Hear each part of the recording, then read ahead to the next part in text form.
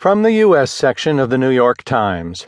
New Hampshire voters hear candidates' final appeals before primary by Alan Rappeport. Reporting was contributed by Michael Barbaro in Nashua, New Hampshire, Jess Bidgood in Plaistow, New Hampshire, Thomas Kaplan in Salem, New Hampshire, and Jonathan Martin and Ashley Parker in Manchester, New Hampshire.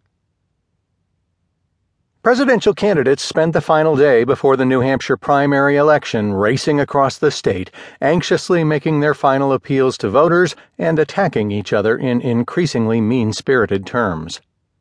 With a snowstorm bearing down on the Granite State and threatening to derail the final crush of campaign events Monday, Republicans jockeyed for position in the hope of outperforming recent polls that suggest Donald Trump is the favorite to win the state, with Senator Marco Rubio and a glut of establishment candidates locked in a battle for second place. An unusually subdued Trump, who faced criticism for canceling an event Friday because of snow, expressed some concern about the weather.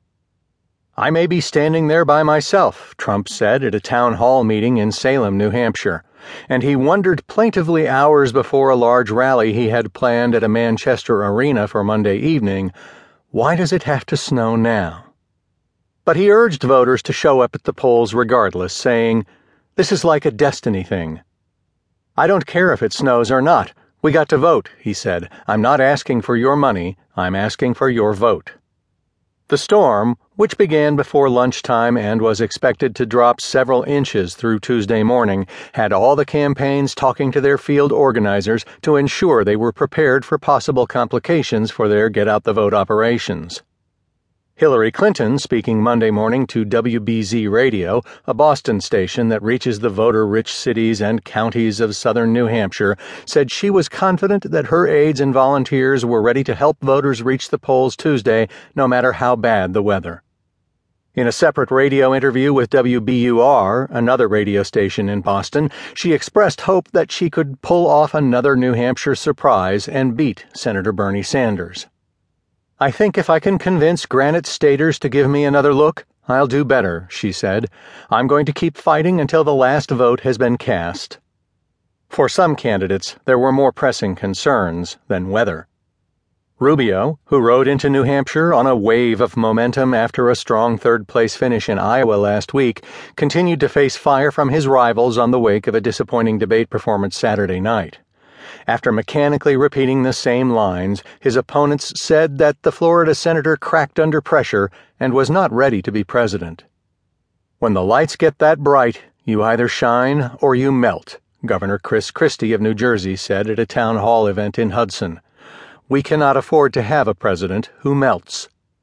Campaigning in Nashua, Rubio, who appeared somewhat listless, defended again his shaky debate performance, bringing up the subject himself.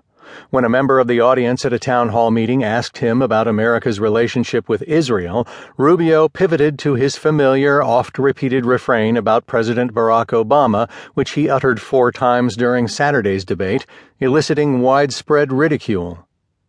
One of the things that's funny, because people keep, the press anyway, why do you keep saying the same thing about Obama trying to change America?" Rubio said.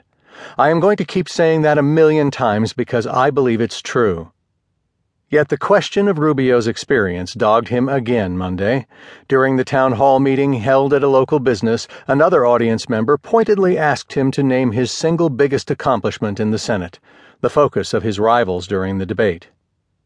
Rubio ticked through the same list he had mentioned during the debate, saying he was proud of what he had done in a Senate run by Democrats. He cited his role in passing new sanctions against Hezbollah and his work fighting the trafficking of young girls. But Rubio's fellow presidential hopefuls did not let up. Jeb Bush, the former Florida governor, made a point of portraying his former protege as too inexperienced to be commander-in-chief. "He doesn't have a proven record, and I think people aren't willing to make a risky bet on that," Bush said on MSNBC's Morning Joe program.